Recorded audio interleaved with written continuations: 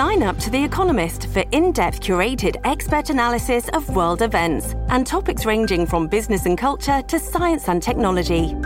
You'll get the weekly digital edition, online-only articles, curated newsletters on politics, the markets, science, culture and China, and full access to The Economist Podcast Plus. The Economist is independent journalism for independent thinking. Go to economist.com and get your first month free.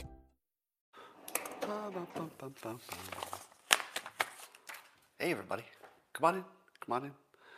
Yes, it's time for Coffee with Scott Adams. And what is it about Coffee with Scott Adams that's different from the rest of your day? That's right, it's better. It's better than all the rest of your day. It's the best part of the day. And all you need is a cup or a mug or a glass, a tankard, chalice, stein, a canteen, jug, or flask, a vessel of any kind. Fill it with your favorite liquid. I like coffee. And join me now for the unparalleled pleasure, the dopamine hit of the day, the thing that makes everything better. Are you ready? Watch this. Go.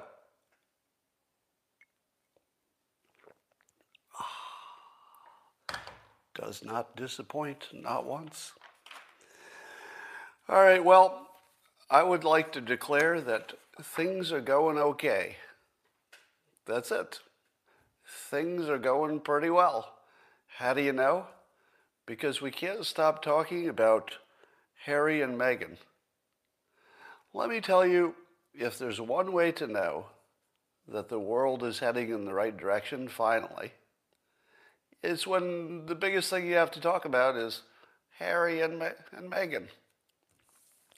Do you mind if I throw a little bit of extra provocation into the mix?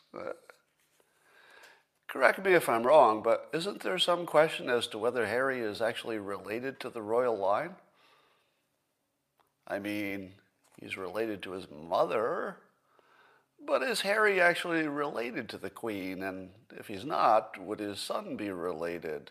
And do we know that? Just asking. Because somebody says,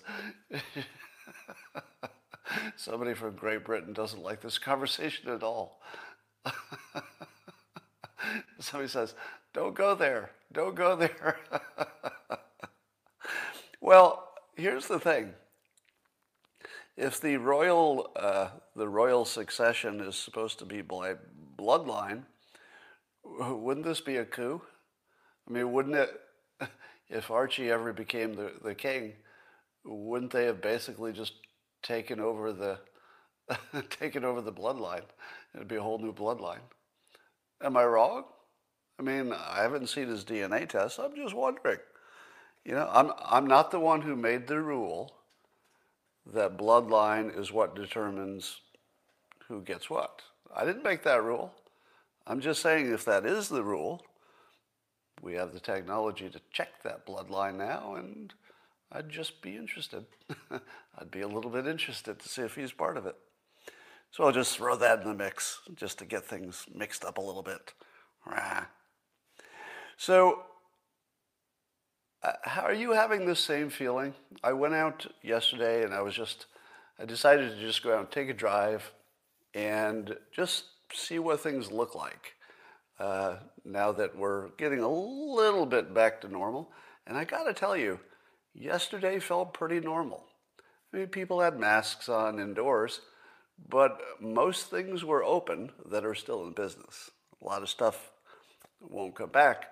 But the things that are in business, they seem pretty open. And travel is happening. You know, people are traveling. So psychologically, see if you're with me on this. Psychologically, but not physically, I feel like the pandemic's over. Do you feel that? Just psychologically. Obviously, there's still restrictions in place. Obviously, people will still die. Obviously, it's still a problem. You got to get vaccinated. So all those real things are there. But psychologically, doesn't it feel over? It does, doesn't it? Because at this point, I put on my mask not because I'm afraid, but I'm just going through the motions at this point. Because the difference between being, I don't know, 1/3 vaccinated versus being, nearly 100% protected, we're almost there. Because if you get all the people who are vulnerable vaccinated, we're kind of done. Because as soon as the vulnerable are vaccinated, the size of the problem shrinks down to the size of our other problems. And we don't need to make it go to zero. It just needs to be about the same size as our other problems, and then we can go on. And I feel like we're there. I mean, not really a few more weeks, but psychologically, where are you now compared to just months ago? It's really different, isn't it? Am I wrong? It feels completely different just in the last week or so. Somebody says they got the vaccine and then got coronavirus. Well, that sucks. Now, on my end, I'm actually going to be socially distancing a little bit harder than normal. I mean, I'm going to try even harder because it wouldn't make sense to get the coronavirus now, so close to the vaccination. I feel like I'm in the next wave in California. Probably the next wave gets me. So I'm going to play it pretty safe until then. All right. Here's a question. So you probably heard the story that one of Joe Biden's German Shepherds in the White House apparently bit somebody, and so they relocated it back to Delaware to his home. And here's a question I ask. If Trump had been in the White House and had 2 German Shepherds, would the news have just ignored that choice of breed? Do you think that Trump could have owned 2 German Shepherds and that would have been fine? Nobody would have mentioned it. Hey, good doggy, good doggy. No. No, I don't think that Trump could have owned German Shepherds or Dobermans. He could have owned a fluffy dog or something. It's probably not his personality, but he couldn't have gotten away with even owning those dogs. And you know that's true, right? Because it would have looked like Hitler with his attack dogs. But what would have happened if Trump owned 2 German Shepherds and one of them bit somebody? If one of those dogs bit somebody in the Trump administration, how long would it be before we found out the ethnicity and gender of who got bitten? Right? Right? We would know the ethnicity of who got bitten by now, because then that would turn into a whole story about even his dog is racist. That would have happened. So yesterday there's another Biden gaffe where he couldn't remember, what was it? He couldn't remember the name of his Secretary of Defense. He couldn't remember the name of the Pentagon. It was pretty bad. And he just got up there and muttered and wandered away. And once again, I must ask this provocative question. How much does the press know about what's happening behind closed doors with Biden that they're not telling us? Do you really think that when Biden goes from his public performances, which are frankly embarrassing, do you think that as soon as he gets off camera, he comes alive and he's completely lucid? It's only when the camera's running that he falls apart. What do you think? Does that seem likely? No. It's far more likely that, if anything, he performs better for the camera because he had to get up for it, right? He made sure that he didn't go out there until he was at least feeling right. But how bad is he when he's not trying to get up for something? And nobody's reporting on this? Now, you could argue that there's a national security reason to not report on it. But would that stop anybody? Do you think our news would say, ooh, we better not tell Russia and China how bad he is behind closed doors, because then they might attack or something? I don't think they're going to attack. But when you hold in your head how aggressively dishonest the press is to keep this from the public, there are stories. Come on. You know that there are stories. And we're going to hear them after Biden's out of office. And you're going to be really mad. You're going to be really mad when you find out what the press knew and didn't tell you. Here's a mystery for you. I put this on Twitter. People have lots of theories. Let's see what you think. Why is it that, let's say for the people who believe that masks and social distancing don't make a difference, why is it that the normal seasonal flu, the regular influenza we get every year, why did that drop to zero? Sort of everywhere. Not just in the United States, but worldwide, it just sort of disappeared. Now, is your argument that for the regular influenza, if you believe the masks and distancing don't make a difference for coronavirus, do you believe that the explanation is that masks only work for regular flu, but they don't work for coronavirus? Because it is suggested that the regular flu may be more about surfaces, things you touch, whereas the coronavirus, the virus is more aerosoled and airborne. But the coronavirus is heavier, I just read, than, say, measles or chickenpox. So viruses do have different weights. So that's a real thing. Some viruses stay in the air and some don't. Now, what is the function of a mask? Isn't the function of a mask to stop it before, at least stop some of it before it gets out there? Now, if the virus is on the water particles and the water particles hit the mask, you would think that some of them would stay on the mask. But this mystery remains. Now, some people said it's because everybody with the regular flu is being diagnosed as having coronavirus. Do you believe that? Do you believe that everybody who had the regular flu is getting misdiagnosed as having coronavirus? Now, that might have happened early on, but at this point, if you have symptoms of either flu, don't you get tested every time? Can somebody do a fact check on that? If you're in the United States and you go to a doctor because you've got flu symptoms of any kind, won't they test you for coronavirus every time? Now, they couldn't do it in the beginning, but now they'll test you every time, right? Right? So there shouldn't be any doubt today about whether somebody has coronavirus at least. Now, somebody said, oh, what if they have both coronavirus and the regular flu? We would treat those as coronavirus. Well, we probably would. But how many of them are there? How many people have coronavirus and the seasonal flu at the same time? I mean, maybe some, but that's not enough to change what we're seeing, right? Our observation can't be explained by that little bit of overlap. Other people say that the coronavirus is not nearly as big as you think because of the way we test it. We're picking up fragments or whatever. I don't think any of that's true, by the way.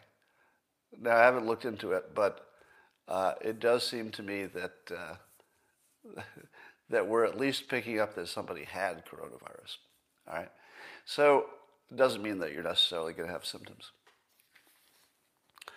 So I would say that this remains a mystery. And however this mystery is solved, we're going to learn something that we thought was true is not true. We're either going to learn that the regular seasonal flu was never real, like it just wasn't real. Is that possible? Because all of the explanations sound a little bit impossible. So it's going to be something that doesn't sound possible. So it's either that we've always miscounted the regular flu, and I'm kind of a proponent of the fact that we miscounted the deaths from the seasonal flu, regular flu. Or that we tested wrong, or that masks only work for one kind of thing but not the other. Possible. It's possible. But I would say it's still a pretty mystery, wouldn't you? How did we get all the way to here, and we don't know how to explain that? It feels like there's something really big that we don't understand. Now, I've been seeing on social media a couple things. One is that the CDC, and somebody do a fact check on this, the CDC did a study, and now they're saying that the masks, I think they're talking about masks or maybe social distancing, only made, I think masks, only made like a less than 1% difference. Do you think that could be studied? Do you think somebody can tell you if masks worked or didn't work? Is that possible to study that? How? How would you possibly study that? Where is the place that had both masks and no masks at the same time? Because if you don't have that, you don't have anything. There are no two places that are the same. And there's no way to know why the curve did what the curve did. Too many variables. You could certainly observe, okay, we put in masks and things got better or they got worse. And you could compare it to other places, but that wouldn't tell you anything. Right, there's no control group. So the best they could do is sort of a non-randomized controlled thing where maybe they did a meta-study of combining things. Would you trust that? Would you trust a meta-study, some kind of a study of studies where none of them are randomized controlled trials? None of them are. But if you add them together, they'll tell you something. Now, that is a thing. There are times when you can actually get to truth by doing exactly that, adding together the studies, and you hope that they cancel out whatever they did wrong. If they didn't all make the same mistake, you hope it cancels out. So that's a real thing. But I don't believe that the CDC can study this. I don't believe this is testable because there are too many other variables. If the masks were one of 3 variables, then maybe you could tease it out. But we don't even know why we don't have a seasonal flu. Like, very fundamental questions we don't know about what's going on. So whatever's happening in terms of why this thing is spreading, we can't study that. So I wouldn't believe the CDC when they say masks don't work, and I wouldn't believe them when they say they do, because they can't study it. So you would have to treat it like a risk management problem. If you're treating it like a binary, masks work or masks don't work, that's not the way to treat this. You have to treat it as a risk management situation, knowing that you don't know. All right. I guess the New York Times is finally reporting that the Lincoln Project was a big old scam of grifters. I'm paraphrasing a little bit. But wouldn't you have liked to know that the Lincoln Project was a big old scam before the election? We've got some great reporting now after the election when nobody cares about the Lincoln Project. They're not that relevant anymore. But now we find out. Now we find out. So I'm having this sort of ongoing Twitter exchange with Eric Brynjolfsson. He's a professor at Stanford. I mentioned him before.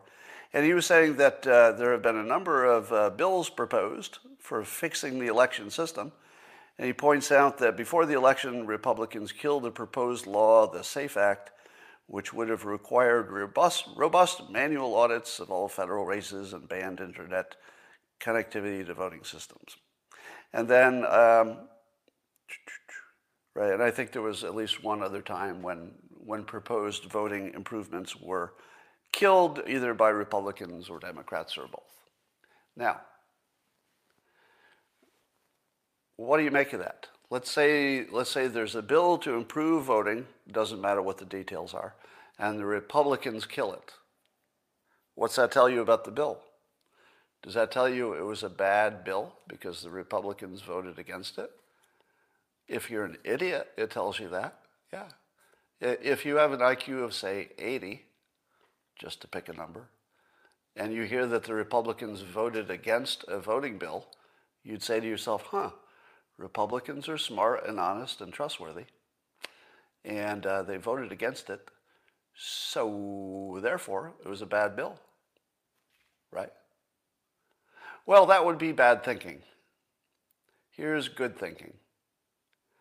The people voting for or against that bill got elected under the current system. The current system, with all of its flaws, supports the incumbents. Why the hell would the incumbents vote against their own interest? Because anything they change is going to put them at risk, because the way things are is perfect, right? 98% of incumbents get reelected. That's almost perfect. So you're asking the only people on earth, literally the only people on earth, who are the wrong people to work on this problem, because they all benefit from not changing it. That's what an incumbent benefits from. So the first thing we need to do is take them out of the mix. Maybe we could let Congress vote yes or no on something that was, let's say, put together by independents. If there's some kind of bipartisan independent commission that comes up with a bunch of recommendations, well, maybe we could force our politicians to vote for it if we put enough pressure on them. But the current system's ridiculous. Don't ask the people benefiting from the system to change it. That's crazy. All you're going to get is what we're getting, which is the people who vote against it will say, well, I had good reasons. Look at all my good reasons for voting against this. And you look at the reasons and you'll think, well, actually, those are pretty good reasons. And you'll think that your representative did a good job voting against that. Nothing like that's happening. You have a bunch of people who have no interest in changing it, and it's their job. And that's the end of the story. It won't change. It can't change. There's nothing we know about the world that would suggest voting will be fixed if the people who don't want it to be fixed are the only ones in charge. That's it. So let's fix that. Right? We should not even be having a conversation about which politician voted for or proposed a bill. That's stupid talk. We don't care what they propose. I don't care what anybody in Congress proposes. They're all untrustworthy on this question. They could be trustworthy on, any number of other things, but on this question, the one that determines whether they personally get reelected, no, we can't trust them. We have to take that out of their control. Now, let me say this. If Biden were to do that, and let me give you the most weirdly optimistic thing you've ever heard in your life. I don't predict this will happen. So unfortunately, my prediction and my optimism are not aligned right now, right? But here's something that could happen. What is the one kind of person who could change this situation? Like, what type of person would be in the right position and have the right, mindset and incentives to fix the voting system? There are two people I can think of. One is Biden, and the other is Trump, for completely different reasons. Biden has a chance to go out as one of the greatest leaders we've ever had. He only has to change one thing. Just change the election process to make it transparent and credible. Now, if he were to stay in office and he were a younger man and he had to live with the Democrats and put up with whatever pressures they're putting on him to not change things, well, I don't expect things to change. But Biden doesn't have a lot of days left. And he does have an opportunity to go out on top. If he only changed one thing, which was to say, I'm going to set up executive order or something, I'm going to set up a bipartisan commission, and then we're going to bring their recommendation to the Congress, and I'm going to let the entire public see what we see. Public, take a look at this. Watch your members of Congress not vote for this thing that a bipartisan commission said is the only way to fix the election. And then leave on top. I would be willing to say Biden would be one of our greatest presidents if he did that one thing.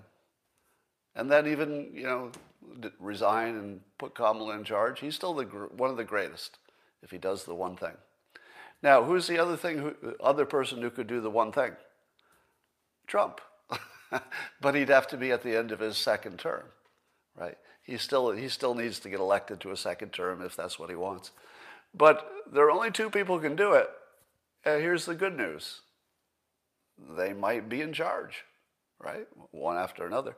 So I'm not optimistic in terms of a prediction, but it could be fixed. Yeah, I'm a dreamer. You're right. Yeah, the odds of Biden doing that are vanishingly small, but it's interesting to know that he could. And I will tell you this: there is something about, and this is my private view of the world that is shared by basically nobody. So here's something you're not going to agree with.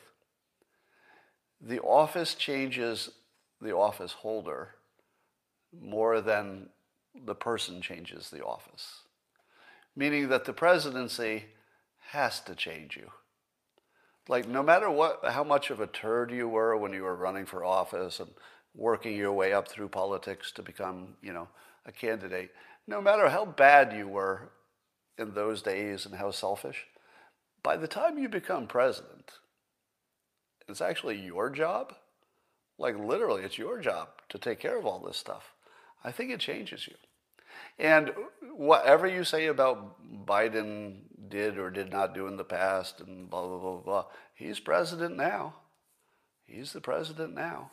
And I don't think he would hate a chance to go out on top if it really helped the country.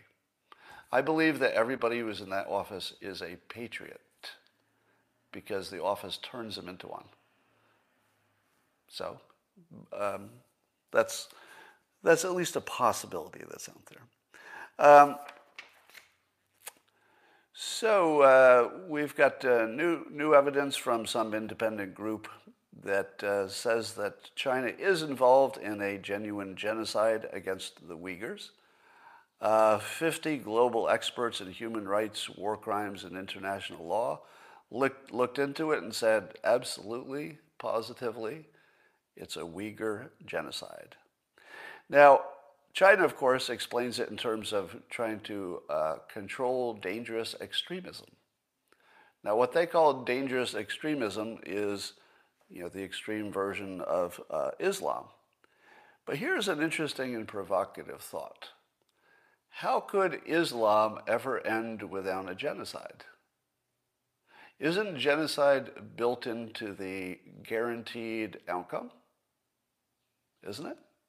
Because imagine if Islam continues to spread, and let's say the Chinese government, degraded to the point where there were so many Islamic citizens that there weren't that many of the old Chinese type, I suppose. Now, I don't know how long that would take. A long time, I suppose. But Islam has an interesting characteristic, not so much the way it's practiced in the United States, but if you leave the religion, you can be killed for leaving the religion, which is a strong advantage for a system. If you want a system that will grow and not shrink, try killing people who leave, because you can always attract people, and then you don't want to lose any. So Islam has a superior system, independent of what you believe about reality or anything else. But in terms of a growing system, it's just a better one. And China has decided that this growing system, which is a superior system in terms of growth, needs to be controlled because it would be a danger to China. Are they wrong? Is China wrong that if they let Islam flourish, that China would be in trouble? Are they wrong? Yeah, we can't talk about that, can we? Can't talk about that. Because here's the problem. They're not wrong. Now, the thing they're doing is still a genocide. It's still evil. It needs to be stopped. But they're not wrong about the risk. They're not. Because it's built right into the system. It's just, at the moment, it's very small, but it's built to grow. It's like catching a virus early You don't say the virus, if it's only infected a few people, is no problem. You say, oh, it's a virus. Viruses grow. So you can't, there's no way you can, morally or ethically support what China is doing. It's a genocide. It's a frickin' genocide. But I would only add this, that Islam has to end in genocide. It just is a question of how long it takes. Because either the winners, let's say if Islam dominated, would end up crushing and performing genocide, I think, on a number of different societies if they became dominant enough. So as soon as you inject Islam into the system worldwide, and again, this is not such an issue in the United States, of course, but worldwide, where you have, let's say, a more robust version of Islam, so I don't put an insult on it, it's a more robust version. And it has to end in genocide. It's just a matter of who gets killed, because that's the system as it's designed. If it grows, it has to create genocides. And China is just saying, well, if we genocide you first, you won't later get big enough to genocide us later, because that is, in fact, built into your plan. Now, it's an interesting question, isn't it? It's an interesting question. You can't support genocide, ever, under any conditions. But what was the other thing they were supposed to do? What was the other way to play it? They didn't have one. Now, can't support it, but I'm just pointing out that it's a more complicated situation than you think. All right. I keep seeing this story, and I can't believe it's real. Can you tell me if this story is real? That the chain of custody documents for 400,000 Georgia mail-in votes is missing? Like permanently missing, like they will never be turned up. And the state was only won by 12,000 votes, the presidential election. And 400,000 of them we can't trace or audit. I'm looking at your comments. I don't see anybody saying it's not true. Everybody thinks it's true. But how in the world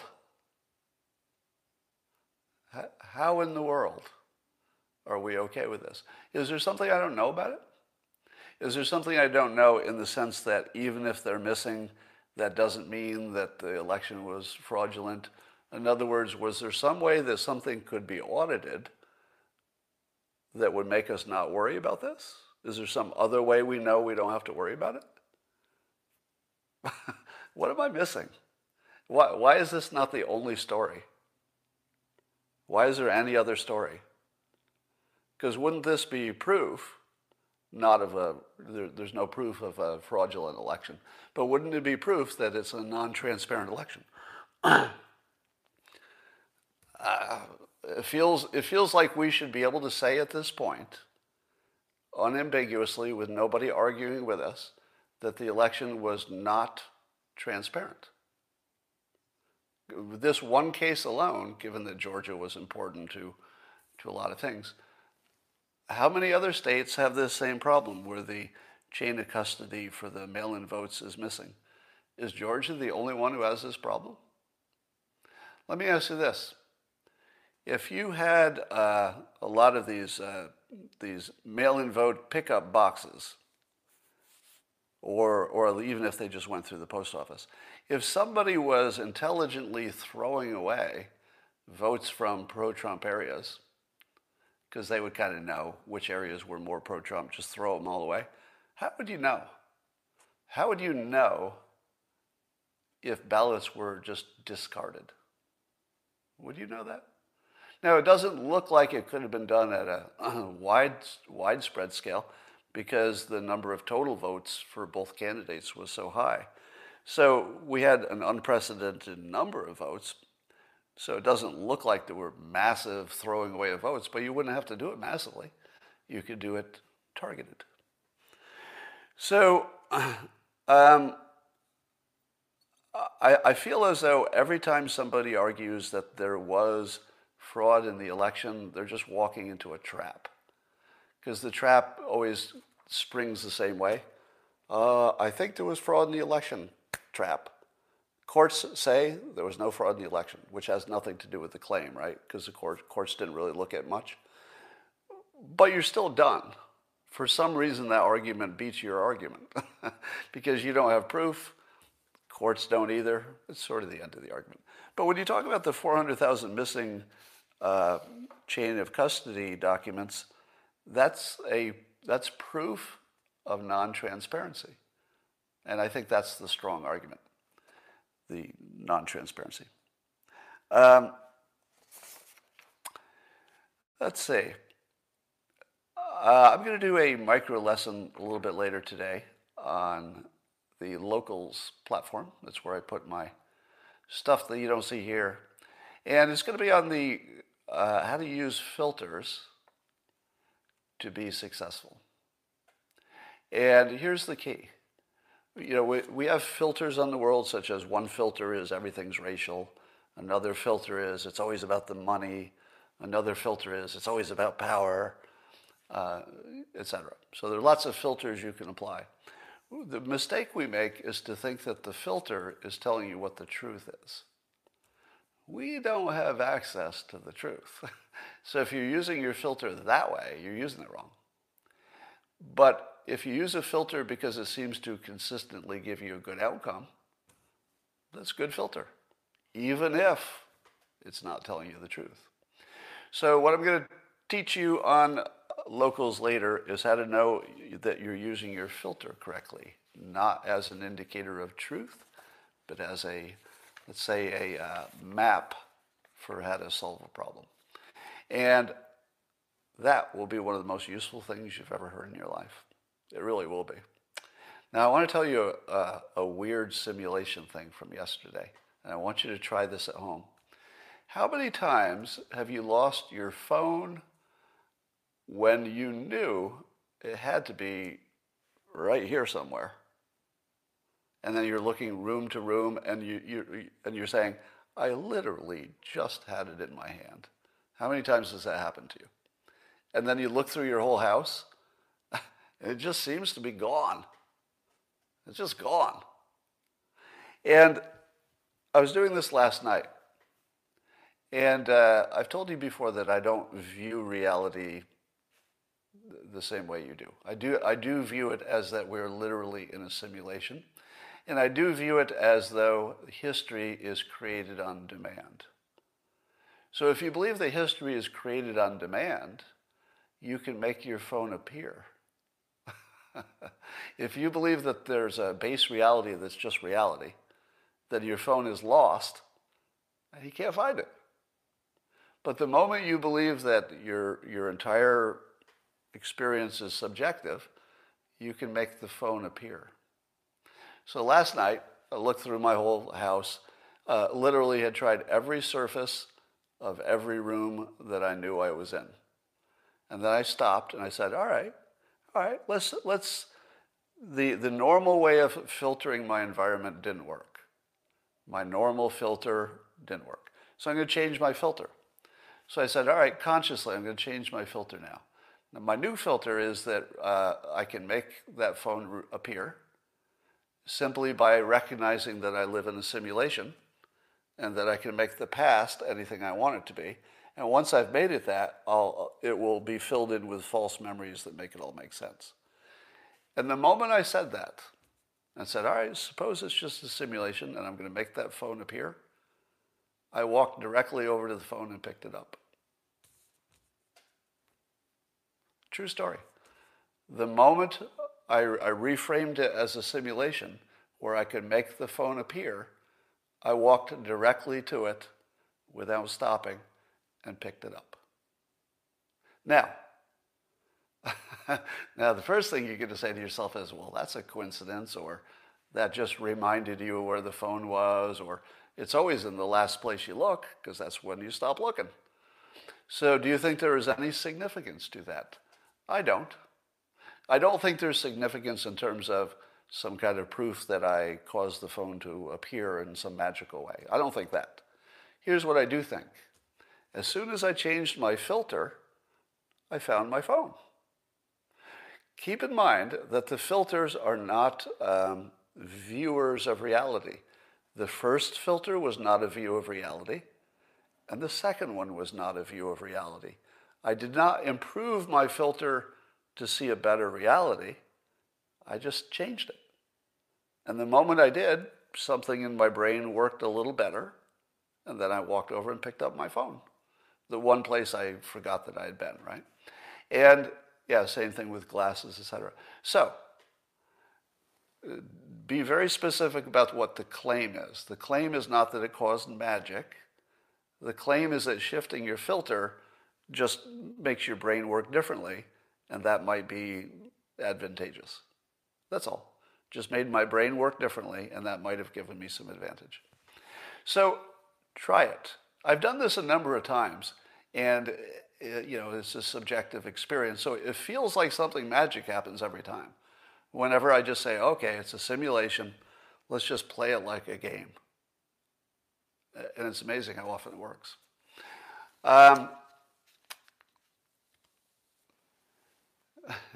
Somebody says, my mom did that too. She prayed a little bit. I wouldn't be surprised if praying allowed you to find your phone for exactly the same mechanism. You might be able to pray your phone into existence.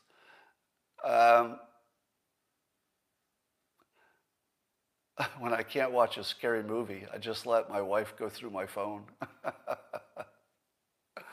The worst part about letting a spouse or a partner go through your phone is not the bad stuff that they find.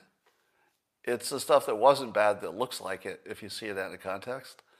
That's dangerous. That's dangerous. Ever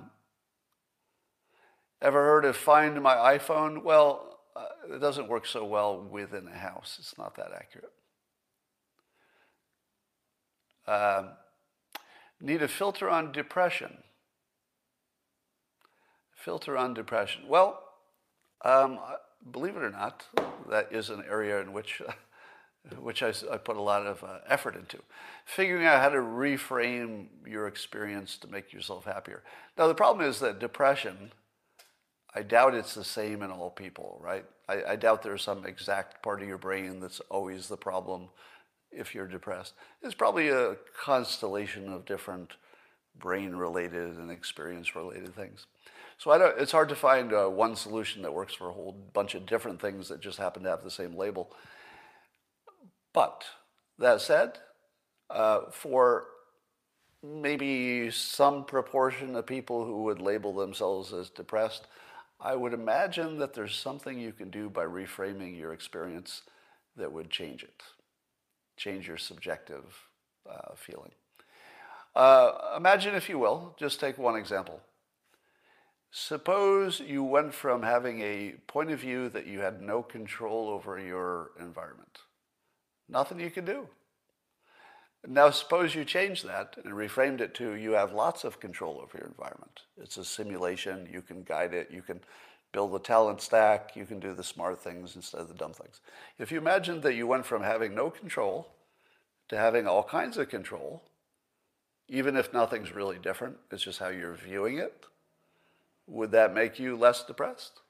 Well, not everybody, obviously, because again, different reasons for being depressed, but maybe some.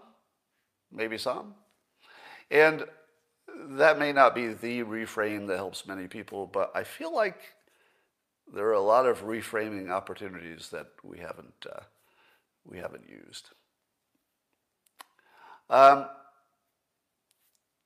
Somebody says, you jackasses still looking for those votes? Well, let me address this. There are two kinds of people who are really fucking stupid, and you're one of them. Who is this? Dedra? You're one of the two really fucking stupid types of people. One is you're positive that there was widespread fraud in the election. You're positive. Well, you haven't really seen the proof, right? You've seen statistics and stuff like that. But it's kind of stupid to say that you know that it was fixed. Do you think it was probably fixed?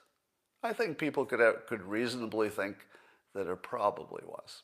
Because any system that has a lack of transparency and a big gain if you could rig it will be rigged eventually. So I would say this. It is not brilliant to say you know it has been rigged. But it is brilliant to say it will be eventually if it hasn't been. Because this kind of a system has to be rigged every time. Because it's riggable, and there's a really big gain, and you don't see many people getting caught. Well, actually, we wouldn't know how many people are getting away with anything. So under that situation, fraud is guaranteed. But we can't see it, right? We don't have access. It's not transparent. So it's stupid to say it absolutely was a rigged election. It is equally stupid, maybe stupider a little bit, to say that it definitely wasn't. You don't know that. That's what a non-transparent system means. How many mail-in votes got thrown away? Do you know? I don't know. I don't know. Now, so those are the two really serious, stupid opinions. Definitely was fixed. Definitely wasn't. Everything in between is reasonable people with functional brains. You know, they're maybe estimating opinion. That's all fair. The stupid people are on the extremes. Like you, my friend. Just in case you didn't know if you were stupid. I like to fill you in. Trump said he won by a landslide. Well, you know, if you are the candidate, I think you have to get a little slack. You know, Trump probably has a belief that's in the greater than 90% likelihood. So if the candidate exaggerates that to a certainty, that's just part of the game. But you don't have to do that. You're not talking in public. You can just have a real opinion. And if it's 100%, maybe it shouldn't be.